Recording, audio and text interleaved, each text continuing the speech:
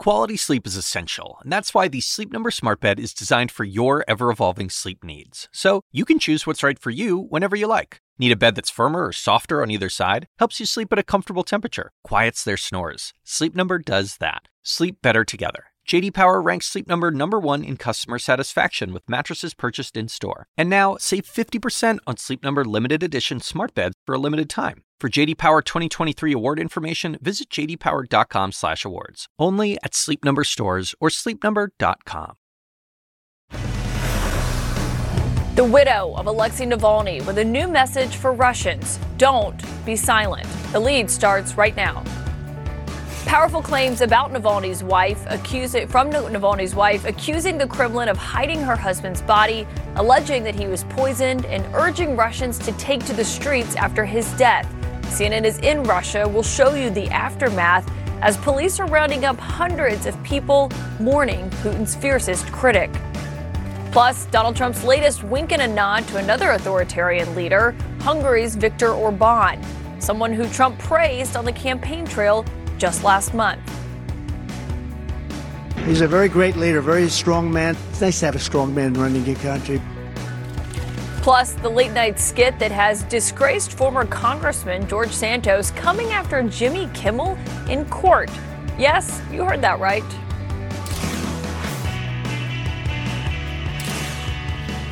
And welcome to The Lead. I'm Caitlin Collins, in for Jake Tapper today. And we start with our world lead and an urgent promise from the widow of one of Vladimir Putin's fiercest critics, the Russian opposition leader Alexei Navalny, who died suddenly in a prison camp on Friday.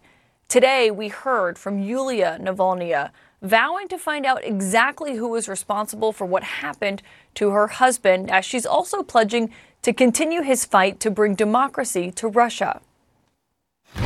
I ask you to share your rage, anger, and hatred with me towards those who were daring enough to kill our future. And I address you with Alexei's words, which I believe it is not a shame to do. It's not a shame to do little, but it's a shame not to do anything. It's a shame to make yourself intimidated. The Kremlin has said the investigation into Navalny's death is underway, claiming that the results are currently, quote, unknown.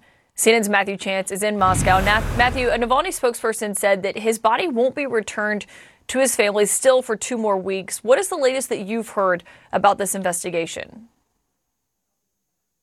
Yeah, well, it seems to be going very slowly, and it's going to be at least 2 more weeks, according to Navalny's spokesperson, saying that that's what the mother of Alexei Navalny has been told. She's made a nearly 2,000-mile journey to Russia's far north, inside the Arctic Circle, to the town near where the penal colony is located, where Alexei Navalny died on Friday. And she's been trying to get access to the morgue there to try and recover the body so they can have a funeral and lay her son to rest. That's not happened, though. She's not even been allowed to see the body at this point. The authorities saying investigations are underway. There's another post-mortem they say they want to carry out to try and really get to the bottom of what was it that caused this sudden death of Russia's most prominent opposition leader. The Kremlin, for its part, is being pretty tight-lipped. I mean, basically refusing to comment while that investigation's underway. Vladimir Putin has not said, the Russian president has not said a single word about the death of his most vocal, fiercest critic either. And so there's lots of suspicion abounding. The supporters of Navalny believe that the Kremlin is hiding his body in an attempt to try and hide the real reason that he died, Caitlin. Yeah, that's what we heard from Yulia. And you also visited a memorial site, Matthew, for Navalny today. What did you hear from people who are risking their safety and their security to go and show up and pay their respects? Yeah, I mean, there are memorial sites that have popped up all over the country in towns and cities across Russia where thousands of people have been going to pay their respects, to lay flowers, to offer their condolences at these locations, and see some of the people there putting flowers there in Moscow, where I was earlier today. This is not the kind of public display of defiance and support for Alexei Navalny that the Kremlin likes to see. And actually, over the past few days, since the death was announced, there's been a crackdown on those mourners by the local authorities, by the police. Hundreds of people have been dragged through those snowy parks away and detained to face, some of them, in some cases, charges for disobeying the police. And it's just one example of the risk people take in coming out to even stage this kind of protest in a country like Russia. But it also shows that there is a depth of feeling, there is a sympathy for Alexei Navalny, and that has only been intensified by the announcement of his death. Yeah, absolutely. Matthew Chance in Moscow, thank you. I want to bring in Evelyn Farkas, who served as the Deputy Assistant Secretary of Defense for Russia, Ukraine, and Eurasia. And it's great to have you here. You know, given what we just heard from Matthew about this investigation, that Russia is holding his body for at least 2 more weeks, I think the real question is whether we'll ever know the truth about how he died. Yeah, Caitlin, I think the only way we'll ever know the real truth is if, Vladimir Putin and his oppressive regime disappears at some point in history and the history books are opened or the files are opened. But whether he died quickly or slowly, we know that it was at the hands of the Kremlin. Whether it was poisoning or something else, we know it was at the hands of the Kremlin. So while that may be important to some people, at the end of the day, the reality is that Vladimir Putin was so afraid of Alexei Navalny that he felt he had to have him murdered. Yeah, and we know that they poisoned him in 2020, that he was treated so terribly in this Russian penal colony. What stuck out to me when hearing from his widow, Yulia, is just what a huge loss this is, obviously, for the Russian opposition movement. And seeing her step into this and say that she's vowing to continue his cause that he so passionately cared about. What did you make of her address today? Yeah, I think she's trying to hold on to the power of the symbol of Alexei Navalny by putting herself there in his place. I don't know whether, she will be interested in or up to the job of actually running the opposition movement. And there are questions about, the Russian exiles and the whole Russian opposition movement writ large. They've always been very fractured. This might be an opportunity for them to work more cohesively together. But what does that look like in the sense of the future of the Russian opposition movement? Because he was one of the few who had returned, and obviously he was immediately arrested and imprisoned and had been there for 3 years. And so many of the Russian opposition leaders, they're in exile. He did have that national appeal. So what does the future of this look like? Because we are seeing people go out to his vigils and risk their own security to go out and pay their respects to him. Well, it's going to be trickier. Obviously, he was like Nelson Mandela. He was this powerful person and symbol of everything, every hope that Russians who care about democracy had. There are other dissidents, let's not forget, in political prison still in Russia, including Vladimir Kara-Murza, who was a pallbearer for John McCain. So they need to be released, and our government needs to work to get them out. But at the same time, I think it's going to be hard for the exile groups, harder now without that powerful symbol. They'll have to figure out how they can join forces from the outside. There are still, though, signs, not just of the evidence that Matthew just spoke about, but also the 200,000 or so people who signed on to an opposition politician's petition, and he was running on the anti-war platform. He, of course, was removed, no longer can run. But that's a sign that the Russian people also are opposed to Putin's policies. Well, I'm glad you brought up Vladimir Kara-Murza, because his wife is understandably shaken by what has happened to Navalny. He is, for those who don't know, a Russian journalist, an opposition leader. He was sentenced to 25 years in prison for speaking out against Russia's war in Ukraine. And his wife said today to Australian media that she's worried that he'll face the same fate as Navalny. And I just wonder how the West should handle this, because we've seen, President Biden talk about the repercussions President Putin would face if Navalny did die on his watch. How should the West respond? Well, a couple of things. In the specific case of Vladimir Kara-Murza, there's been a push underway, including my institute and others who have been trying to, Bill Browder, notably, who have been trying to get Vladimir Putin designated under something called the Levinson Law. That would just mean that the American envoy, Special Envoy Roger Carstens, that he can intervene on behalf of Vladimir Kara-Murza. There's a big basis for that, but the biggest one is that he's a green card holder and his wife and his children, his 3 children, live here in the U.S. For the others, I also think that the U.S. government should, first of all, clearly punish somehow, even if it's just symbolic, the Russian government for what they've done to Alexei Navalny, and then work to try to get the others released. And we probably need to do it with our European and other allies and partners. There may be some kind of prisoner swap that can be negotiated. We'll continue to watch it. Obviously, Evelyn Farkas, great to have your expertise here today. Thank you for joining. And of course, it's important to look at the big picture here as Navalny's death is coming as Russia has just made a major military gain in Ukraine. They wrestle in control of a key city, Avdiivka, a city that Ukrainian forces have been trying to defend for a decade now.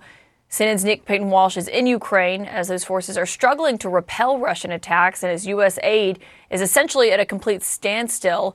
A warning that some of the images you will see in this report are quite disturbing.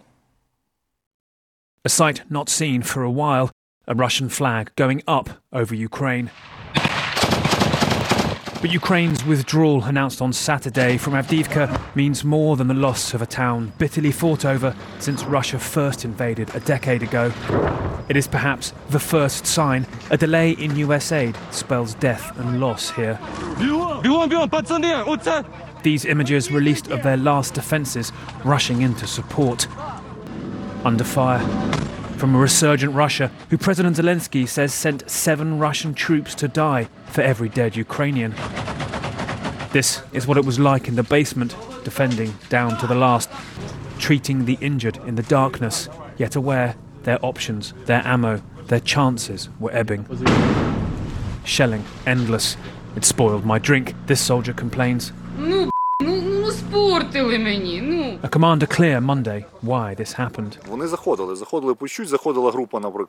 didn't have enough people, he says. We didn't have enough shells. We didn't have enough possibilities to throw them back.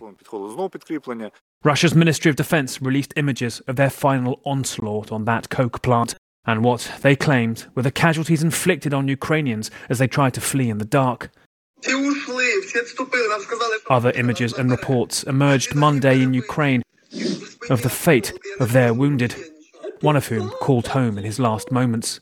Allegations that, in the horrifying rubble here, both the wounded were left behind by Ukraine, but also shot dead in cold blood by Russian forces. Russian drone images of their spoils released, again displaying their odd pride over the rubble. Zelensky may have to get used to more of this. Putting on a brave face as he visited troops in the likely next Russian target, Kupiansk, just outside Kharkiv.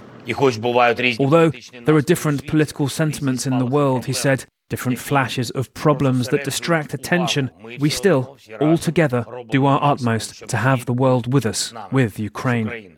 Words no longer enough, not in Avdiivka, and certainly not in the West, where $60 billion in missing aid now means Putin can slowly edge further and further west. Now, for all the outrage at the dysfunctionality of Republican-led Congress not putting that $60 billion of aid through, they're still off for the next 2 weeks, won't even consider it for a fortnight, and that is a potentially very perilous 2 weeks here in Ukraine. Not only, you heard there in Kupiansk, could be under pressure, they've lost Avdiivka in the south, in Zaporizhia, a key village taken in the southern counter-offensive in the summer. That is now looking vulnerable to a Russian push, as are 2 other locations in the east as well. Russia, on its front foot, pushing forward, clearly sensing Western weakness here and that Ukraine is running out of men and ammunition. A very dark time here in Ukraine. Caitlin? Yeah. As Zelensky said, dictators don't go on vacation. Nick Payton-Walsh, thank you for that report. And those actions that Nick mentioned there by House Republicans, President Biden said today that they are shocking, that he's never seen anything like this. More on that in a moment. Also, the punchline from Jimmy Kimmel that has now turned into reality. Can you imagine if I get sued by George Santos for fraud? I mean, how good would that be? It would be like a dream come true. A new lawsuit that just dropped ahead. This podcast is supported by Sleep Number. Quality sleep is essential. That's why the Sleep Number Smart Bed is designed for your ever-evolving sleep needs, so you can choose what's right for each of you whenever you like. Need a bed that's firmer or softer on either side? Helps you sleep at a comfortable temperature. Quiets their snores? Sleep Number does that. Only Sleep Number Smart Beds let you each choose your ideal comfort and support, your Sleep Number setting. Sleep Number Smart Beds learn how you sleep and provide personalized insights to help you sleep better. All Sleep Number Smart Beds feature cooling, pressure-relieving comfort layers for soothing sleep throughout the night. Temperature-balancing bedding is designed to move heat and moisture away when you're hot. When you're cool, they hold their energy to help warm you. Sleep better together. J.D. Power ranks Sleep Number #1 in customer satisfaction with mattresses purchased in-store. And now, save 50% on Sleep Number limited edition smart beds for a limited time. For J.D. Power 2023 award information, visit jdpower.com/awards. Only at Sleep Number stores or sleepnumber.com. And we're back with the politics lead. In the wake of Alexei Navalny's death, President Biden is chastising House Republicans for blocking $61 billion in aid for Ukraine. They're making a big mistake not responding. Look, the way they're walking away from the threat of Russia, the way they're walking away from NATO, the way they're walking away from meeting our obligations is just shocking. I've been for a while. I've never seen anything like this. When the president was asked if he thinks that Navalny's death will get House Republicans who oppose more aid to Ukraine to shift their stance, he said he's hopeful, but he's not counting on it. House Speaker Mike Johnson has signaled that the latest bill will not be brought to the House floor. I want to bring in our political panel. We have Jonah Goldberg and Bakari Sellers here. Jonah, can we just talk about this idea that has, began to kind of rear its ugly head since Friday, which I first saw with Lee Zeldin, former congressman, posting about it. But it's this idea from the far right that basically what happened to Navalny is what is happening to Donald Trump here in the United States. And you just wrote something about this is such a false moral equivalence, and that condemning that was once central to American conservatism. Yeah, I'm not even sure it's the far right. I think it's just sort of the dumb, hackish partisan right. It's Newt Gingrich is one of the guys doing this. Lee Zeldin is not some crazy far right winger. He's just a partisan hack right winger. Look, my old boss, William F. Buckley, he had the most famous line about this when someone said to him, look, there's no difference between the United States and the Soviet Union. We both have these huge military complexes. And he says, look, if you refer to one guy who pushes old ladies in front of buses and another guy who pushes old ladies out of the way of oncoming buses, and you describe them both as the sorts of men who push old ladies around, you're missing something really important. The idea that we're anything like Putin's Russia forget that it's a slander against Joe Biden, which I don't really care about. It's a slander against the United States of America. This is not a corrupt, evil, despotic, criminal thugocracy. And for Republicans to be talking this way is outrageous.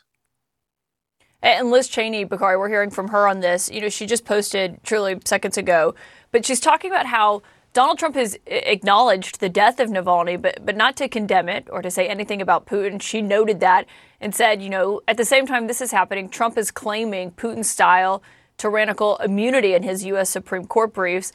She said it seems like Trump thinks he needs Putin help with something and can't risk angering him. What do you make of that? Well, first of all, I think that over the past couple of years, we've been in this time warp where you have many Democrats, or just, it's not even Democrats, but just common sense Americans just all agreeing with Liz Cheney. She's right in this fact. Donald Trump not being able to condemn what happened in Russia, not being able to condemn, and I love Jonah's term of thugocracy, and this death is just, it's not anything that surprises us. I think seeing the fraying around the Republican Party and it's losing its true conservative values and its true moral compass, the further rot and decay of the Republican Party that it has become Trump's party is what's startling us most. I think Liz Cheney's actually getting to a point, which many of us remember in the 2016 election, whether or not you want to go back there and unearth kind of those bones or not, you did see a great deal of Russian interference in that election. Whether or not you talk about the forms of misinformation that targeted African-American male voters in particular, or what have you. And I think she's alluding to the fact that Donald Trump is courting that help again. But instead of beating those drums again to where my friends on the far right turn to deaf ears, I would just say you need to reclaim your party, because right now your party's marching behind the likes of Vladimir Putin. It's no longer the party of Ronald Reagan.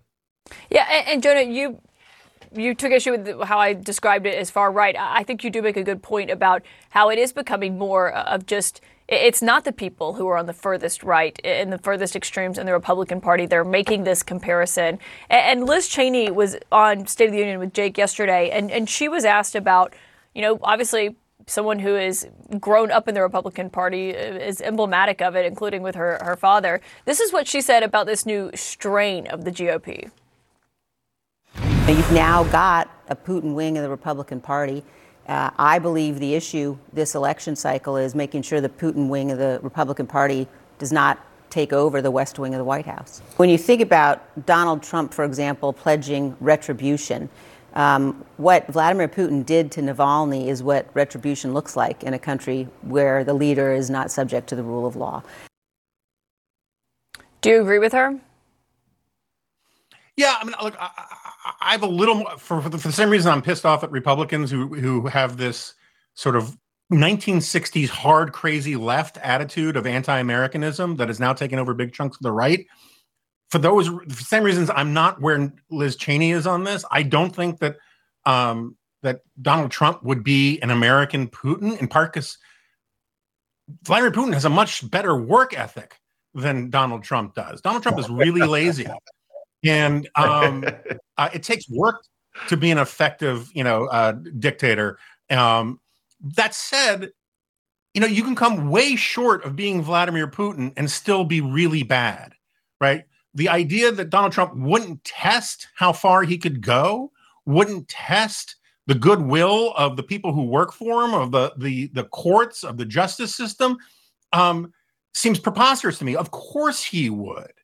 And that's bad enough. Whether he, goes full Putin is sort of immaterial to me, because I hold America to a much higher standard than that. I mean, 5% of being like Putin would be bad enough. Bakari, you're laughing at that. Do you want to respond to it? Because I got to ask you about something else, but I just want to hear what your take is on what Jonah just said.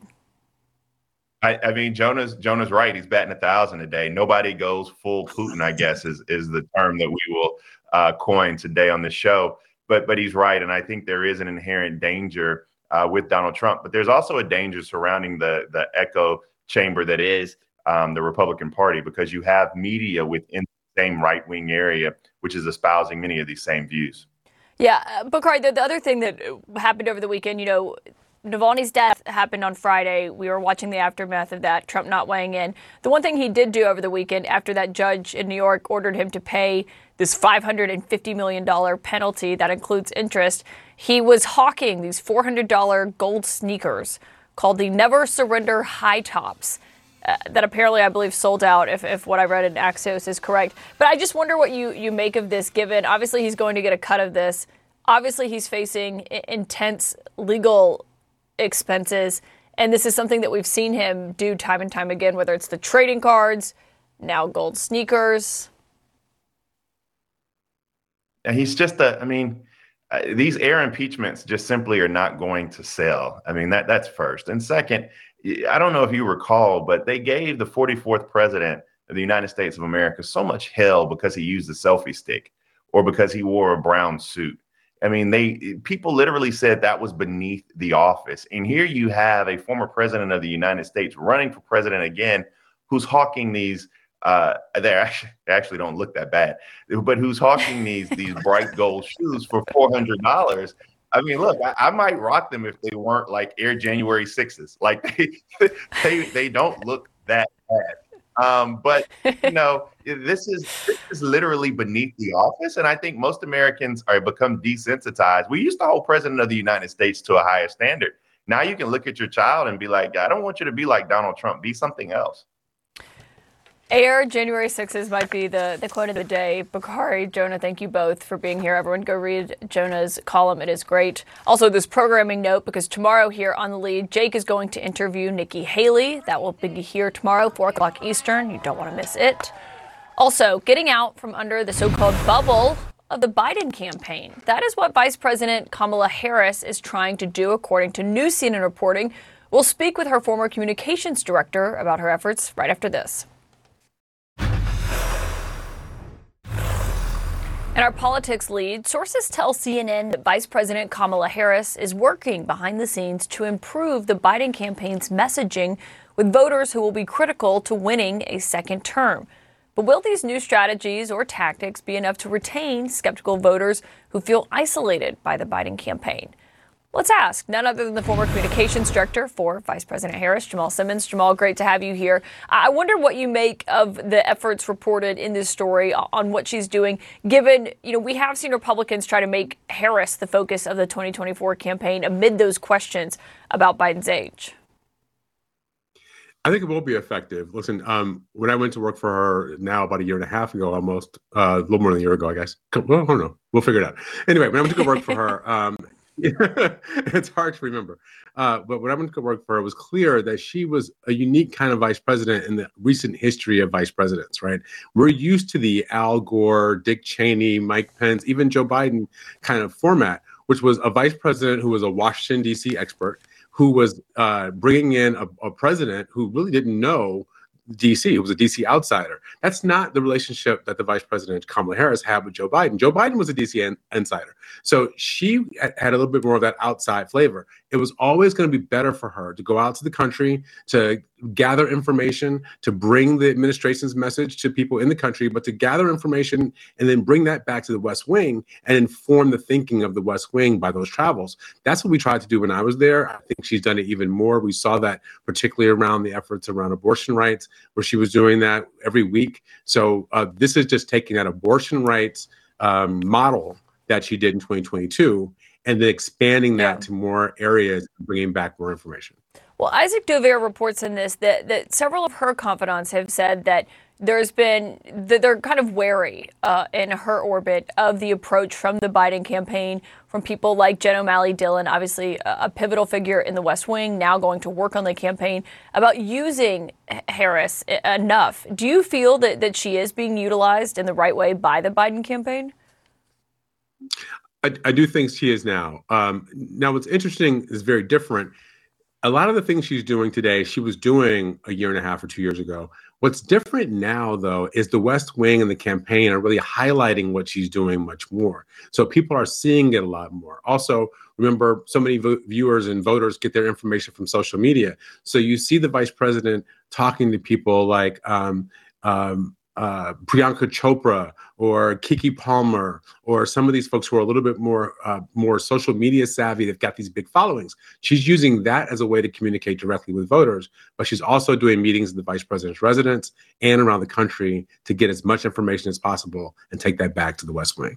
Yeah, and so she's been talking to a lot of lawmakers as part of this, and she's actually gotten some tough feedback from those in Michigan, people like Congresswoman Debbie Dingell, pushing her to get the White House to take more seriously the criticism that they are getting over their stance and how they've been handling the Israel-Hamas war and how it's resonating with Arab Americans here.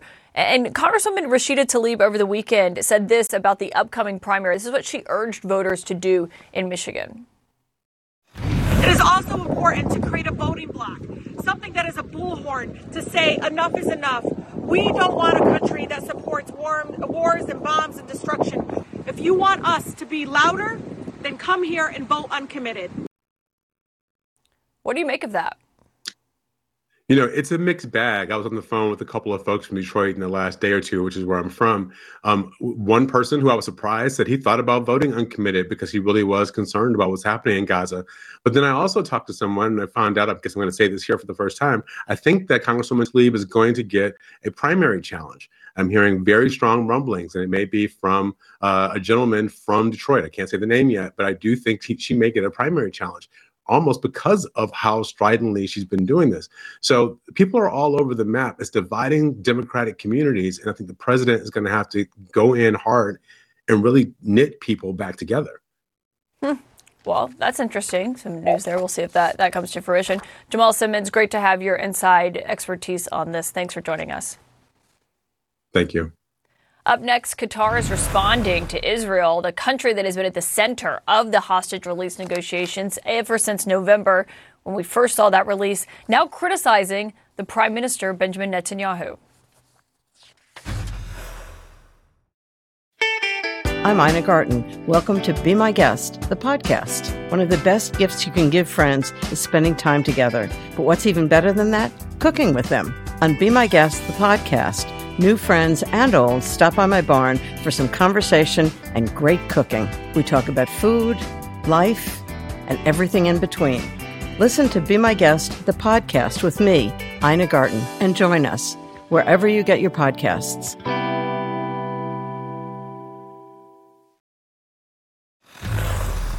In today's world lead, the country that's at the center of the negotiations to free Israeli hostages who are still being held by Hamas is rejecting criticism from the Israeli government.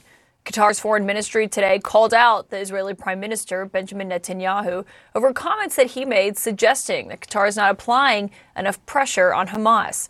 CNN's international diplomatic editor, Nick Robertson, is covering the story from Tel Aviv. Nick, I just wonder what you make of this very public split as these, Netanyahu and these Qatari officials are going back and forth while there are still hostages being held, that they're still at the center of this, and what it says to you about the status of those talks. Yeah, it's not a good sign, is it? Look, right now, Prime Minister Netanyahu is trying to put every bit of pressure he can on Hamas. And he was at a conference here with the presidents of some major American Jewish organizations here in Tel Aviv, in Jerusalem. And he told them, look, the only way to get the hostages back is for you and everyone else to put more pressure on the Qataris.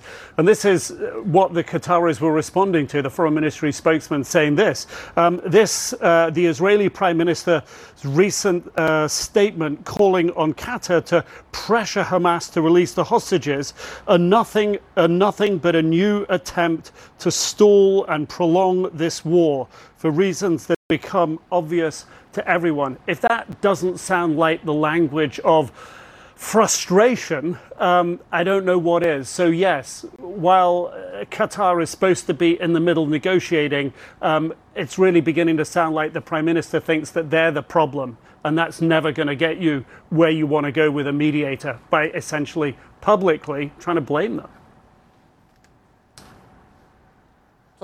With Hamas on this. And what stood out is that this is all coming, as we also heard from Benny Gantz. He's a leading member of the war cabinet in Israel. And he kind of threw down this gauntlet, essentially, by saying that if all the hostages aren't released by March 10th, the end of Ramadan, that fighting that everyone has been so concerned about will continue in Rafah, which, of course, just as a reminder, is where over 1 million Palestinians have fled to get out of the way of the bombardments happening elsewhere in Gaza.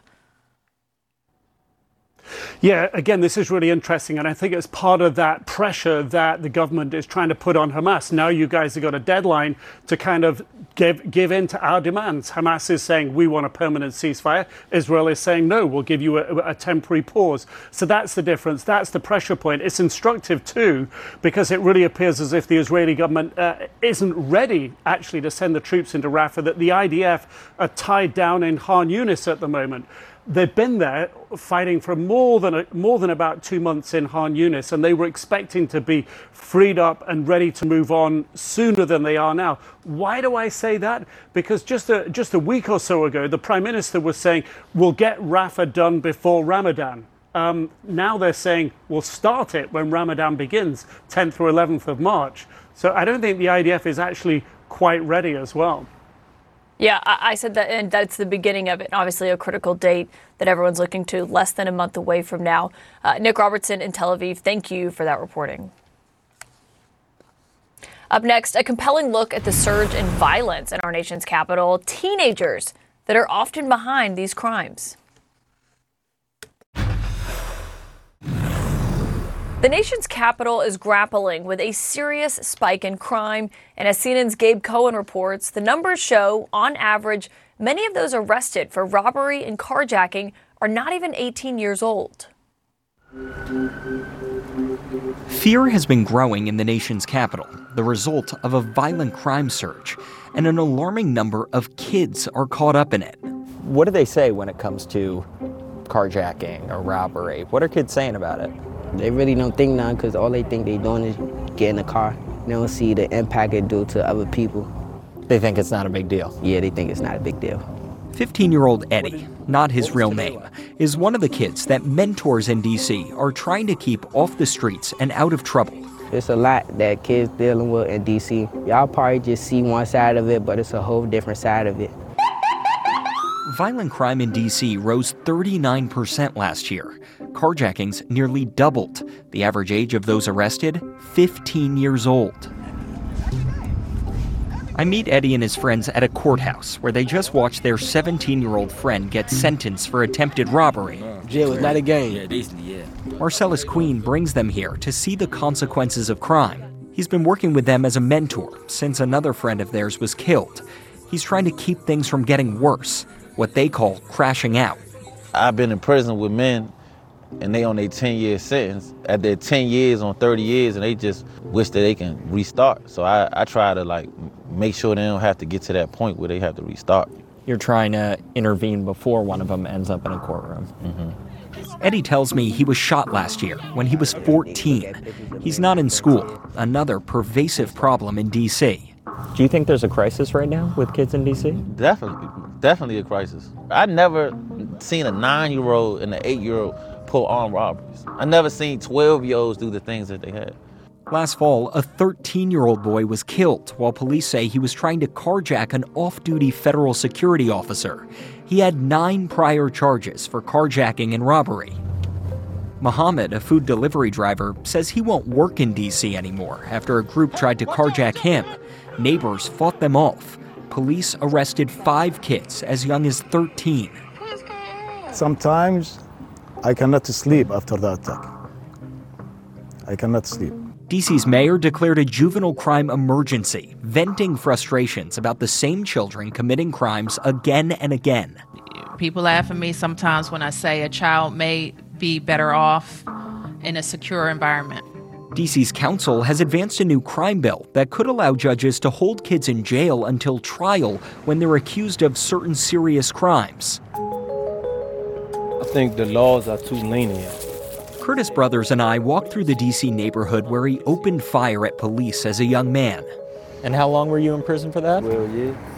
Now he's a violence interrupter on the same streets, tasked with maintaining a safe passage for students outside this middle school.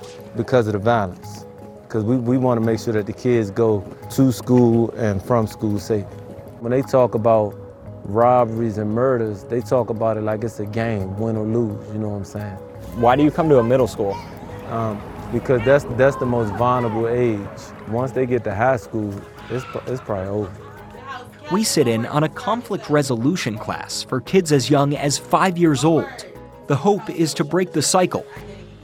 What brought you down that path? How it happened? A lack of guidance, for real. A lack of guidance. Down the hall, we meet 2 boys, 16 and 17. We agree to call them Dion and Steve, both previously incarcerated for gun possession and robbery. Court mandated to work with this program, mentoring other kids on conflict resolution. A lot of people crash out because they don't have the right guys. They don't got mentors. They ain't got nobody to talk to. It's just everything is getting more fast-paced. They scroll on their phone, or they see, you did this, or you stole a car, you could program the car like this, or whatever the case may be. That's going to influence them. They like, I'm hungry, I don't got no clothes, my brother locked up, my mother not doing nothing for me, so let me go do this. They're among the many that say D.C. can't just arrest and prosecute its way out of this crisis. A city still experiencing hypergentrification and stark pockets of poverty, worsened by the recent weight of extreme inflation on struggling families, and social media that's added a toxic layer to many vulnerable kids' lives. If they intervene way before to the point of crashing out, then it would never happen. Every single case you see, 100 days missing in school, no food in the household. Why does it have to take something so major to see, oh, okay, we're failing the kids. And the most saddest thing about it is they're willing to throw our kids away instead of fix our families. And city leaders here are facing a lot of criticism for a drop in arrests and prosecutions, as well as what some see as lenient laws giving kids a slap on the wrist for serious offenses. But Caitlin, the issues clearly run deeper. 60% of high schoolers here are chronically absent from school. And I've spoken with sources who just don't feel like the right steps are being taken to intervene early for some of the most at-risk kids. Caitlin? Yeah. It's becoming a real issue. That's a great substantive report, Gabe Cohen. Thank you for that. Up next here on The Lead for us, there's a late-night skit about George Santos that has comedian Jimmy Kimmel now facing a lawsuit. Okay, this one could be the pop lead or the law and justice lead, but we set it on politics, mainly because it involves former, now expelled, Congressman George Santos. Maybe you saw these segments of Jimmy Kimmel's show when he was submitting anonymous requests for Santos to record greetings on Cameo, not revealing that they were fake greetings or that they would be broadcast. George, please congratulate my mom, Brenda, on the successful cloning of her beloved Schnauzer, Adolf. Will Santos say it? Hey, Brenda. I wanted to congratulate you on successfully cloning your beloved Schnauzer, Adolf. Well, now Santos is suing Jimmy Kimmel, ABC, and the Walt Disney Company, claiming that he deceived him into creating the videos for the skit. In this lawsuit, Santos says that Kimmel misrepresented the motives for the sole purpose of capitalizing and ridiculing Santos's, quote, gregarious personality. That's in his lawsuit. He wants at least $2 million in damages, which he could potentially need to keep up with his legal bills, since he is not drawing his congressional salary anymore and instead making money from those videos on Cameo. We'll follow that. Also, a reminder here about what's next on The Lead tomorrow, as Jake is going to interview Republican presidential candidate Nikki Haley. That's on The Lead tomorrow, starting at 4 o'clock Eastern. In the meantime, you can join me in just a few hours here tonight on The Source. I'll be joined by Democratic Senator Joe Manchin, his first interview on CNN after announcing that he will not run for president. That's tonight, 9 o'clock Eastern. I'll see you there. But in the meantime, our coverage continues right now with Wolf Blitzer in the Situation Room. When you work next level. And when you play next level. And when it's time to sleep, Sleep Number smart beds are designed to embrace your uniqueness, providing you with high-quality sleep every night. Sleep next level. J.D. Power ranks Sleep Number #1 in customer satisfaction with mattresses purchased in-store. And now, the Queen Sleep Number C4 smart bed is only $1,599. Save $300 for a limited time, only at Sleep Number stores or sleepnumber.com. Prices higher in Alaska and Hawaii. Quality sleep is essential, and that's why the Sleep Number smart bed is designed for your ever-evolving sleep needs. So you can choose what's right for you whenever you like. Need a bed that's firmer or softer on either side? Helps you sleep at a comfortable temperature. Quiets their snores. Sleep Number does that. Sleep better together. J.D. Power ranks Sleep Number #1 in customer satisfaction with mattresses purchased in-store. And now, save 50% on Sleep Number limited edition smart beds for a limited time. For J.D. Power 2023 award information, visit jdpower.com/awards. Only at Sleep Number stores or sleepnumber.com.